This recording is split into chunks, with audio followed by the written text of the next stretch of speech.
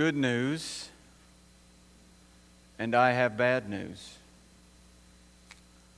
The good news for those of you who, if you're a guest with us, we are working on memorizing all of the verses that you just heard read. We are taking 6 weeks to work through them, and we have challenged ourselves to memorize them. The good news, and everyone can thank John Tierney for this, because this is the day that we want to make sure we spend plenty of time with him. The good news is I've canceled your quiz on Ephesians 1 verses 3 to 10. The bad news is I'm adding verses 11 to 12 for next week.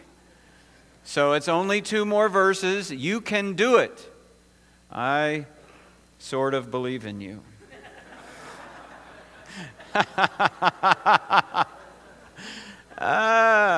My goodness. I know some of us have a lot of difficulty. It's encouraging to hear people talk about working very hard at doing this. Continue to do it. It is worth it. It is worth it to do your best to put God's Word into your heart, especially in large chunks like this. And so keep at it. Before we launch in, I would just say, remind you that in 2 weeks, on March 18th, we are going to gather as one large Sunday school class rather than several smaller ones. I am really excited to think. In some ways, I'd just like to spill all of the beans now. Now, if you come to Sunday school that day, what I don't want you to come expecting is like the 25-point plan on everything that's going to happen in the future, because we don't have said plan. However, I am really excited about the direction that we want to lay out in front of you, and about which we want to begin to pray, because we believe it honors the Lord. It is nothing novel, it is nothing fancy, it is nothing slick, it is nothing driven by technique. It is a return to something that we must return to. It is a future we must engage in as a congregation, and so I encourage you to be there on March 18th. Now, as we come to the Bible, we've worked through several parts of this Ephesians 1, 3 to 14. We come now to verses 7 to 14 to the focus on redemption. We're going to set apart John Tierney as an elder at the end of this service, and the main thrust of the message which John will carry among us is one of a Redeemer, who not only redeems us from the pit and brings us into the family, but redeems us from indwelling sin as we live the Christian life. And so, it is good that we are thinking about redemption on this day. We've seen a pattern. It all flows, everything in Ephesians 1, 3 to 14 flows out of that first phrase. Blessed be the God and Father of our Lord Jesus Christ. And as everything has flowed out of that, we have seen a pattern that everything that we think about this text should flow out of that blessing, that praise, that magnification, that lifting up, that speaking well of God. So that we saw in verse 3, we bless God because He first blessed us. In verse 4, we bless God because He chose us. In verse 5 and 6, we bless God because He has adopted us. And today, as we look at verses 7 to 10, we will see that we bless God because He redeemed us. In Him, we have redemption through His blood, the forgiveness of our trespasses, according to the riches of His grace, which He lavished upon us in all wisdom and insight, making known to us the mystery of His will, according to His purpose, which He set forth in Christ as a plan for the fullness of time, to unite all things in Him, things in heaven and things on earth. And so I want us to think about this redemption. As I've said before, if you take this one text, we could have done the whole text in one sermon, but it's like you know how you can take like a cotton ball or cotton candy that's really tightly wound, and you can kind of pick at it and make it bigger and bigger, and you can see the strands more fully as you do that. That's what we're doing. This is a very dense cotton candy. It is sweet. It is a sweet text of the Scripture, and we are pulling at it to expand it so that we can see the sweetness more clearly. so that when we come back to it, you can't see sweetness, but you know what I mean. We can see it more distinctly, so that when we come back to this text in our Bible reading, we'll taste it. We'll just taste how sweet it is. And so I want us to think about redemption. That's the next step along the way. And I want us to think about redemption understood, redemption needed, and redemption accomplished. That is essentially the way that we're going to walk forward through this. Okay, first, redemption understood. It's a word that we use often. I mean, we even sang about redemption, but we don't often, sometimes we use words that we don't fully understand. We have kind of a picture of what they mean. Discombobulated. I mean, I have an idea of what that means. I don't know who Bob is or how related I am to him. However, redemption is one of these words that you can use so often. It's like gospel, isn't it? It just is a word that you can use so often, so many times, that you stop thinking about what it actually means. And I want us to stop and think about what it actually means. First, by thinking about redemption in the Old Testament. A couple of things that we would point to get our minds around redemption is first, the great event in the Old Testament, which is a picture of redemption, and that is the Exodus. The Exodus. As you know, the children of Israel are in slavery in Egypt, and God calls Moses to go in and to demand of Pharaoh, "Let my people go." So Moses goes and says, "Let my people go," and Pharaoh was not accommodating. Not only was he not accommodating, he got really angry, and so he increased the workload and made it harder on the Israelites. So Moses goes back to God and says, "Why did you even send me?" And then in the context of answering Moses, God makes this promise. In Exodus 6, "I will deliver you," meaning the children of Israel, "from slavery to them, and I will redeem you with an outstretched arm and with great acts of judgment." And God keeps that promise with great acts of judgment, with the plagues that come upon the people. God delivers His children. God rescues His people. God saves them. And then Moses sings about it in Exodus 15. And in that song, we hear these lyrics: "You have led in steadfast love the people whom you have redeemed. You have guided them by your strength." It was a redemption by the blood of an unblemished lamb. The blood of that lamb protected the people from condemnation. And God redeemed them by that blood out of slavery. And so we have this picture. And then not only do we have the Exodus, we also have redemption talked about in the law. Now in the law, in Leviticus 25 from verse 35 to 55, there are several statutes about how to handle the poor among the Israelites. Okay?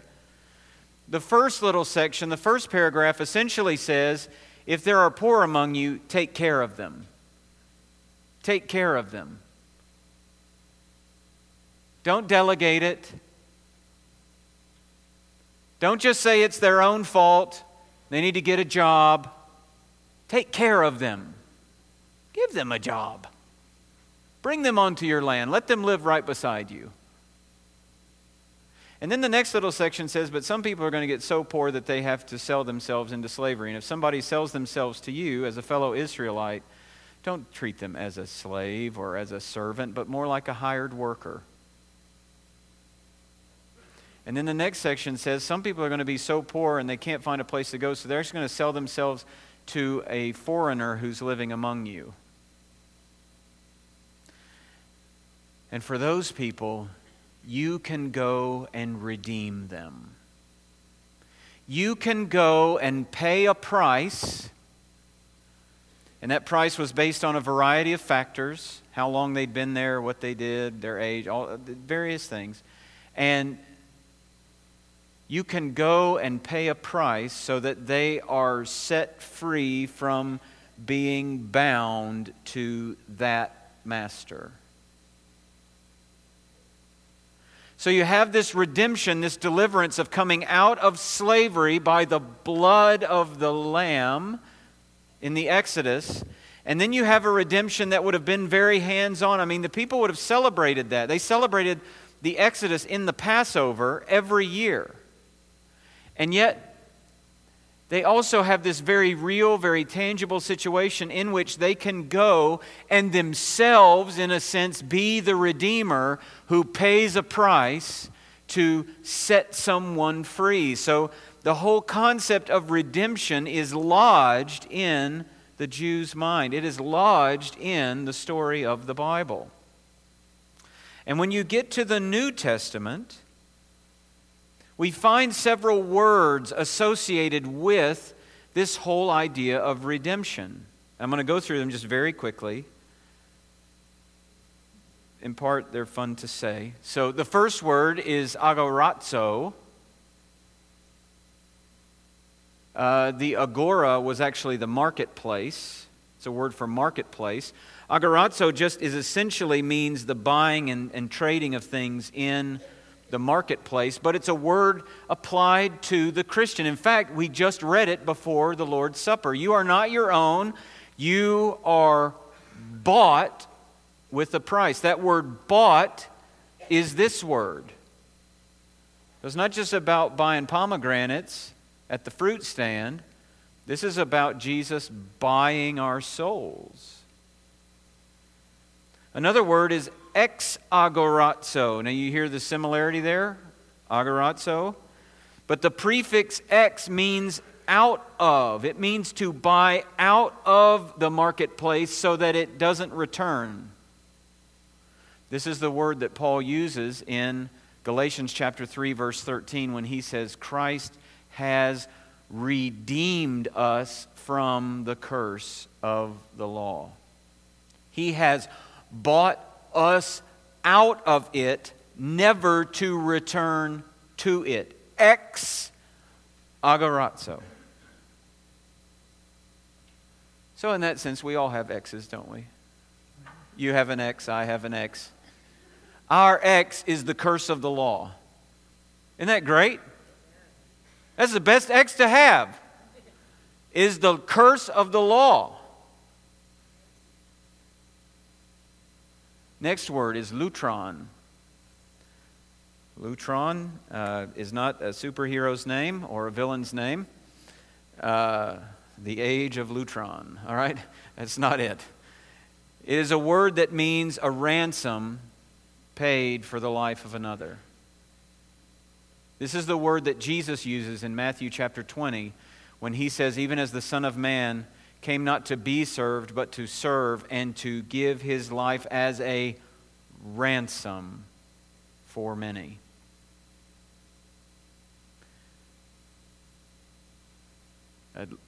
Our lives are held captive, and Jesus pays the ransom.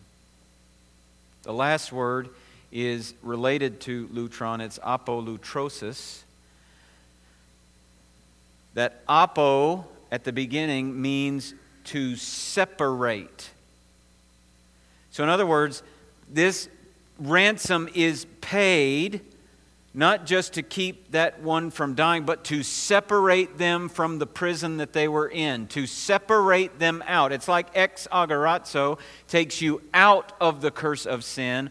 Apolutrosis takes you away from that which had bound you, which had bound your very life, which had condemned you. And that's the word that's in Ephesians 1:7. In him we have apolutrosis by his blood. We have a ransom payment that has separated us from that which bound us. That's the whole basic idea of redemption, is to pay a price in order to buy back.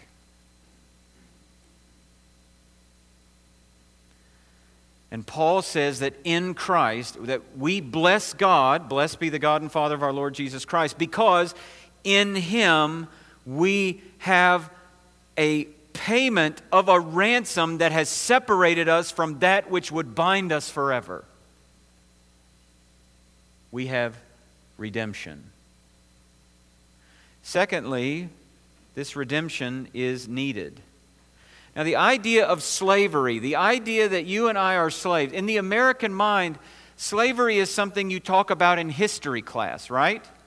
I mean, that's what you talk about. That's part of the horrid nature of our history. There are no slaves in America, right? And yet the Bible says there are slaves in America. Slaves to sin. In fact, Jesus calls the Pharisees slaves, and they can't handle it. They say, we're children of Abraham. We've never been enslaved to anyone. And Jesus says in John 8, truly, truly, I say to you, everyone who practices sin is a slave to sin. And in Ephesians 1, we see what it is that had bound us, what it is, because in Him we have redemption through His blood, the forgiveness of our trespasses. One of the words for sin that means to cross the line. When I was growing up, just outside our neighborhood was a fence. It was an electric fence that was never on. We found that out. It was never on in a scary way. However, it was never on. That fence was between our neighborhood and a field. That field was between our neighborhood and an outlet mall. That outlet mall contained a fudge shop. So my brother and I loved to climb that fence and cross that field to get to that outlet mall to go to the fudge shop anytime we had extra money. Like we were buying like a 1/16 of a pound of fudge. This is how much, money we had to our name. But we would do this as children. And we would go, and one day we came and we noticed a new sign had been put up. No trespassing. So it's a little harder to get to the fudge shop. Only harder because we had to climb over the sign to get across the field, to get to the outlet mall, to get to the fudge shop. And we kept doing this. And one day, we crossed the fence with the sign, and we're halfway across the field, and we hear the voice of the devil himself, the man who owned the field. Hey, you kids! Get off my property! And you glance over, and here is a man who is larger than life and whose gun is larger than he is. So this just made it even harder to get to the fudge shop. We had to find the right times of day. We figured out which truck he drove. And when that truck was gone, we knew we could cross the fence with the sign and cross the field and get to the outlet mall and go to the fudge shop. Why did we do that? Why didn't that sign stop us? Because we wanted what was on the other side of that field more than we wanted to obey that sign. That's why you cross the line. Because you want what's on the other side of that line more than you want to stay within the boundaries. The law of God are good boundaries. They are protective boundaries. They are meant for flourishing types of boundaries. They protect relationships. They protect health. They protect all kinds of things in the Old Testament. And yet, you and I see something on the other side that is so good that I don't care who hangs a sign there. I am crossing that line and I am getting to what I want.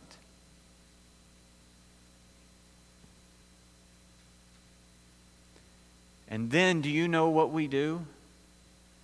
That stupid sign. It is so restrictive.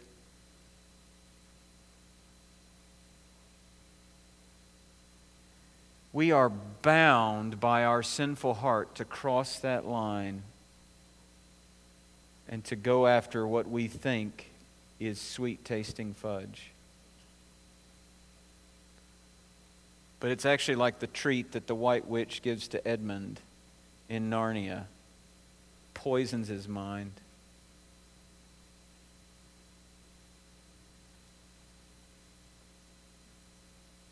And we don't just cross it. We don't even just want to cross it. We cannot do otherwise.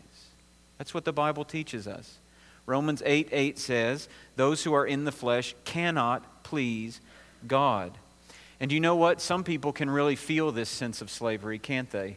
Some people really feel it. Those who are in addictive behaviors feel the weight of the slavery on them, feel the sense of, I cannot get out of this on my own, wondering how or if they could ever get out of it.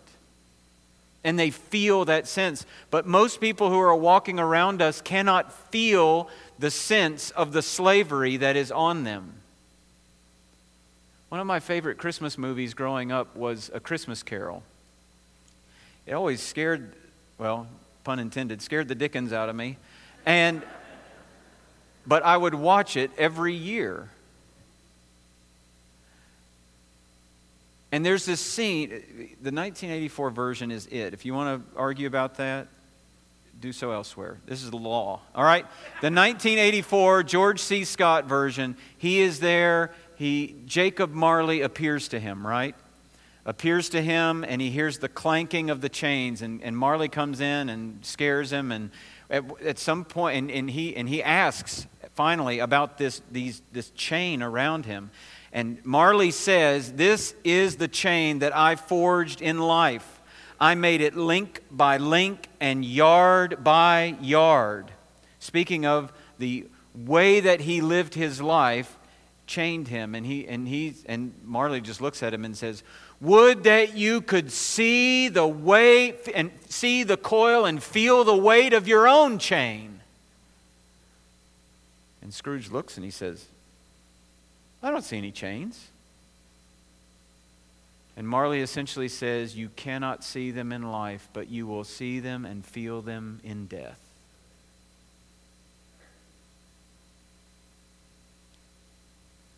Dear friend, you may not see or feel the weight of your sin, but you will. If not in life, then certainly in death. The Bible says it is appointed once for men to die, and then comes judgment. And the chains that may not be seen in death, may not be in life, may not be felt in life, will be seen and felt in death, and their weight will drag you to the pit of hell. You cannot work against their weight. They will drag you downward. We need redemption because all of us are under the weight of the slavery of the heavy chains and the giant locks of our own sin, both by nature and by choice.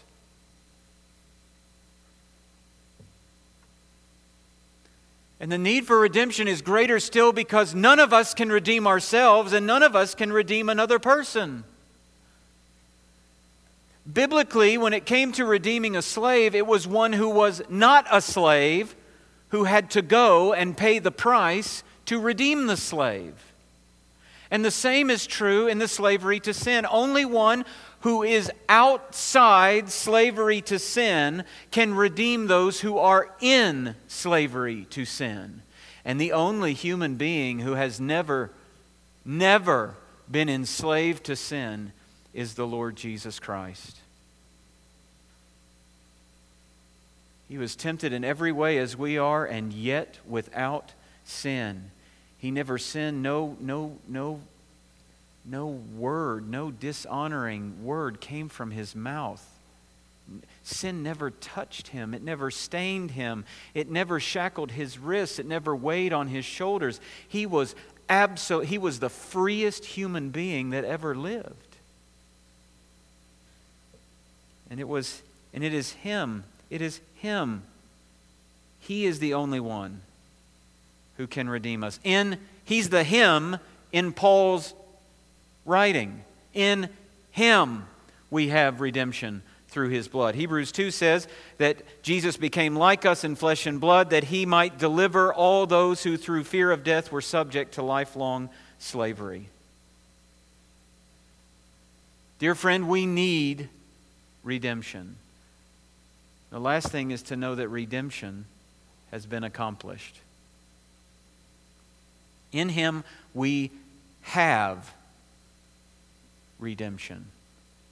Present tense. Right now, if you are in Christ, you have redemption. Your chains are gone. You've been set free. Your God, your Savior, has ransomed you. You can sing that with gusto because Jesus paid it all. All to Him we owe. And the price of our redemption was paid by the blood of Jesus. Without the shedding of blood, there is no remission of sin. And then Romans 3 says, all have sinned and fall short of the glory of God and are justified as a gift by His grace as a gift through the redemption that is in Christ Jesus, whom God put forward as a propitiation by His blood to be received by faith.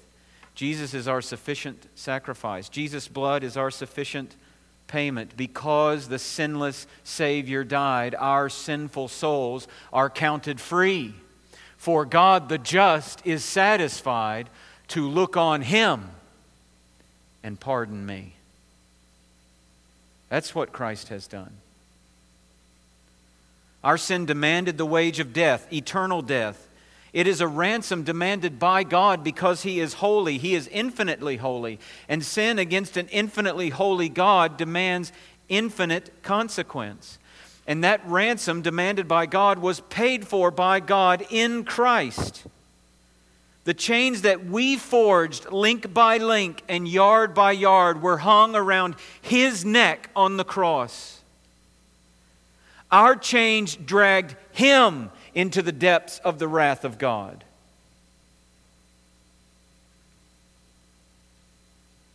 And it completely satisfied God's demand for a ransom, and we know that because God raised Him from the dead and vindicated Him as the Son of God and the Savior of the world.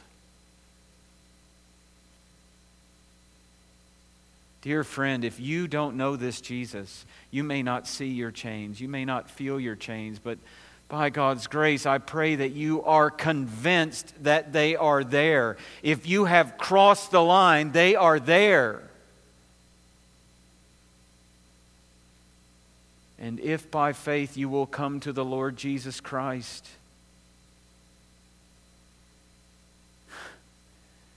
though you were shackled by a heavy burden, 'neath a load of sin and shame,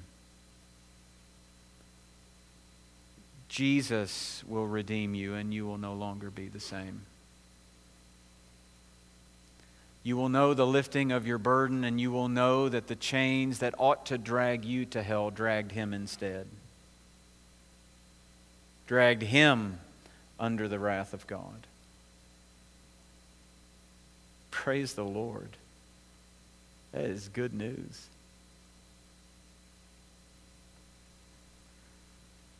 Gray Road, this is actually why we should sing with great enthusiasm and joy. How can we say, my chains are gone, blah, blah, blee, blah. I don't really like this song very much. Oh, dear friends, what greater lyric could fill your mouth?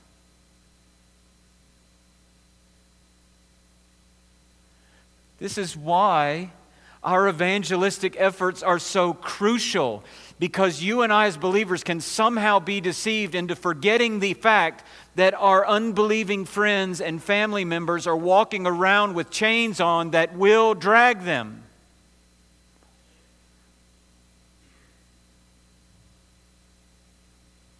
And that we don't preach the gospel so that increased morality will never loosen the chains of sin. Some kind of changing your bad habits into better ones doesn't break the chains of sin. It doesn't keep us from being dragged into hell. Activity in the church is not the key that unlocks the lock on the chains of sin. Jesus Christ is the Redeemer.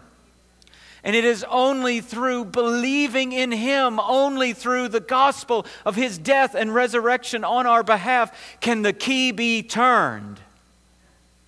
That's why we must preach the gospel to one another. That's why we must take the gospel everywhere we go. Because we hold the key of the gospel. And we put it in, and when our Father in the Spirit puts His hand on ours, He turns the key, and that's what unlocks the heart that's sold into slavery. Don't you want to be part of unlocking the chains on other people's lives? Don't you want to be used by God to see other people in your family and in your neighborhood and in your workplace and the stranger you bump? Don't you want to be part of doing that? Well, we nod our heads now. What did we do this last week? How many times did you seek to bring out the key of the gospel in conversation this last week?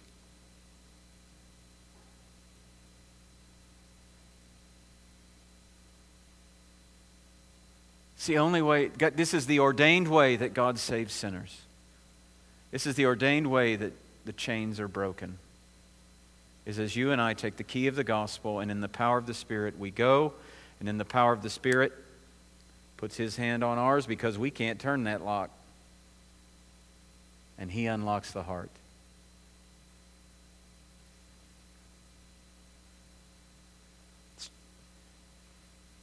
It is accomplished by Jesus. It is accomplished by grace. I'm going to hit the accelerator pedal just a little bit. It is accomplished by grace. In Him we have redemption through His blood, the forgiveness of our trespasses according to the riches of His grace. Not just by grace, not just out of the riches of His grace, but according to, which is a word of proportion.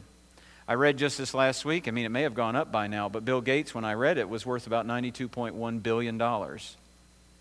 And if he sees a beggar on the street and tosses him a $5 bill, he has given to him out of his riches,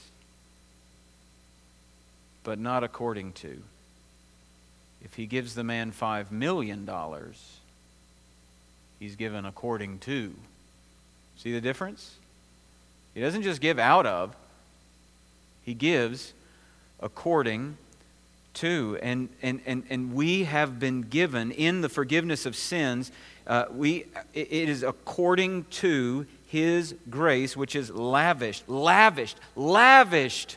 on us. It means overflowing. Our lives can't even contain the riches of His grace. It just overflows. It's like a teacup trying to hold the ocean. It's like a child's beach toy trying to hold all the sand in the world. It's like your change purse trying to hold all the gold bars of Fort Knox. It ain't never going to happen, but it is lavish. It just piles on to where it just the ocean drowns that little teacup.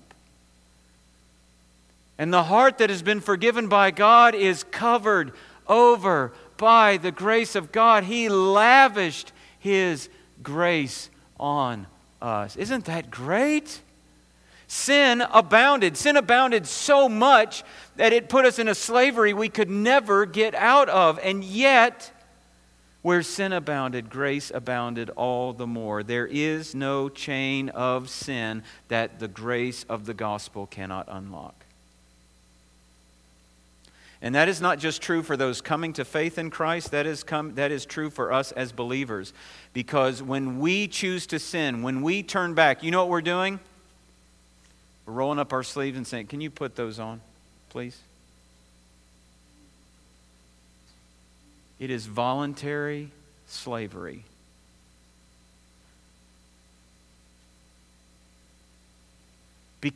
Because we think that what's across the line is so much better. We are deceived when we sin. Deceived into thinking that not pleasing God is better than pleasing God. Some of us deceive ourselves into thinking, well, you know what? God will forgive me. Dear friend, the heart that holds out their arms to the slavery of sin with the presumption that God will forgive me, but I'm going to do this now, is not a heart where the Holy Spirit dwells. Be very careful about saying, I'm just going to do this and God will forgive me later, because that's His job. But if you have done that, if you have held out your arms to voluntary slavery, do you know what's great?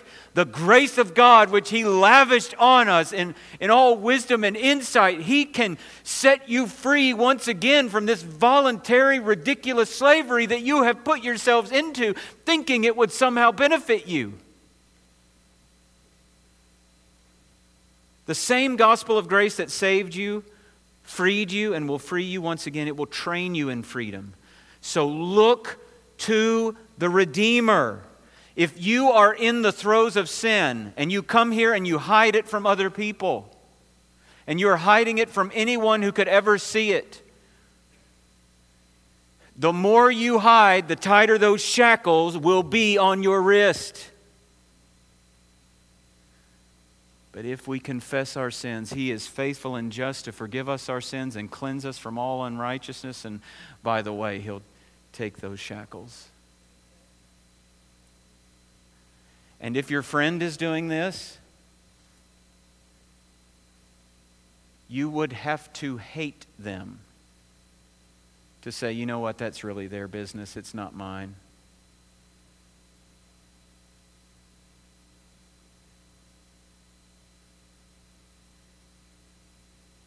We must love one another enough to do everything humanly possible to keep one another from marching back into voluntary slavery.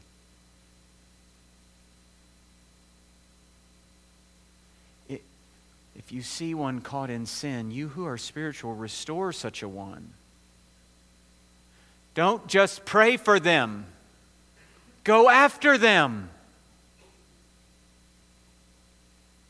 And if right now it's looking pretty, I mean, it's looking like this is the best thing I could do is cross the line because I'm not seeing any way out. The only way I'm seeing forward, it includes sin, but hey, you know, I just don't see any other way. Plus, it looks really appealing right now.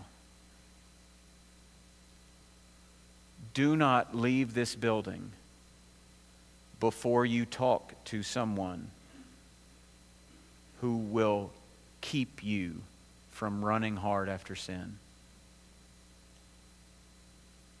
A Christian friend, a pastor, biblical counselor, someone.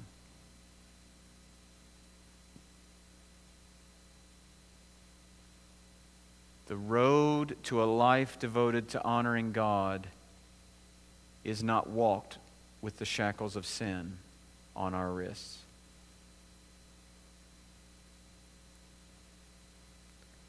It was for freedom that Christ has set you free. Stand firm, therefore, and do not submit again to a yoke of slavery. Redemption has been accomplished by Jesus, by grace, and for eternity. This is where we'll finish, all right? At the end of verse 10, Paul says that it is God's plan to unite all things in Him, things in heaven and things on earth. That word unite is an incredible word that I'm not sure I'd pronounce right, but let me tell you what it means. It means to bring everything under one head again. Not just bring everything under one head. Bring everything under one head again. Bring everything under one ruler again. Bring everything under one authority again. You see, in the beginning, God created all things good, and it was good, and it was very good. But sin has corrupted everything. And God has sent the Lord Jesus Christ to redeem us. We have already talked about that, but the reality is that in the end, His redemption will extend to the very cosmos. So that Romans 8 says, "For the creation itself was subjected to futility, not willingly, but because of Him who subjected it, in hope that the creation itself will be set free from its bondage to corruption." You hear that redeeming language? Will be set free from its bondage to corruption and obtain the freedom of the glory of the children of God.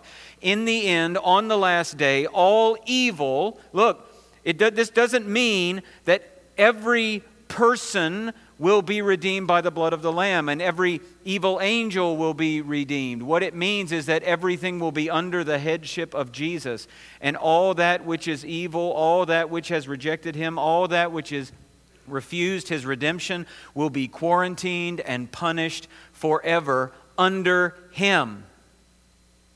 And all that which has been redeemed, including the creation itself, will rejoice in freedom forever. All things in heaven, all things on earth will be united in Christ, set in order by Christ, under the headship of Christ, subject to Christ, the Redeemer and King of the universe. In Him we have redemption through His blood, the forgiveness of our trespasses, according to the riches of His grace, which He lavished upon us in all wisdom and insight, making known to us the mystery of His will, according to His purpose, which He set forth in Christ as a plan for the fullness of time, to unite all things in Him, things in heaven and things on earth.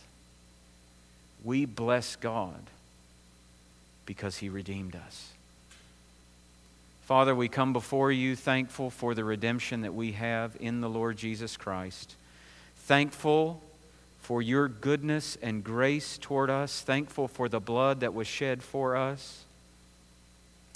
Thankful that You included us in Your grand scheme of redemption to bring all things once again under Your distinct and clear and explicit headship.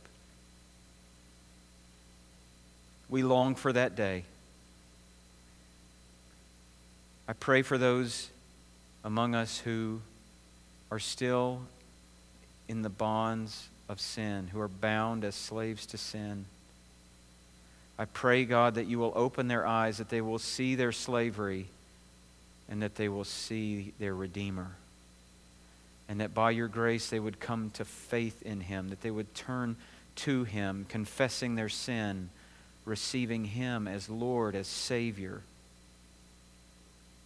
And Father, I pray for those who are believers, who right now in their lives, whatever the circumstance, they are deceived into thinking that a sinful path looks the most viable. Rescue us from such thinking. I pray for those who have started down that path of voluntary slavery. Rescue them. Don't let them leave without seeking the help and intervention and accountability and biblical counsel and friendship of one who will walk with them. We thank You for redemption.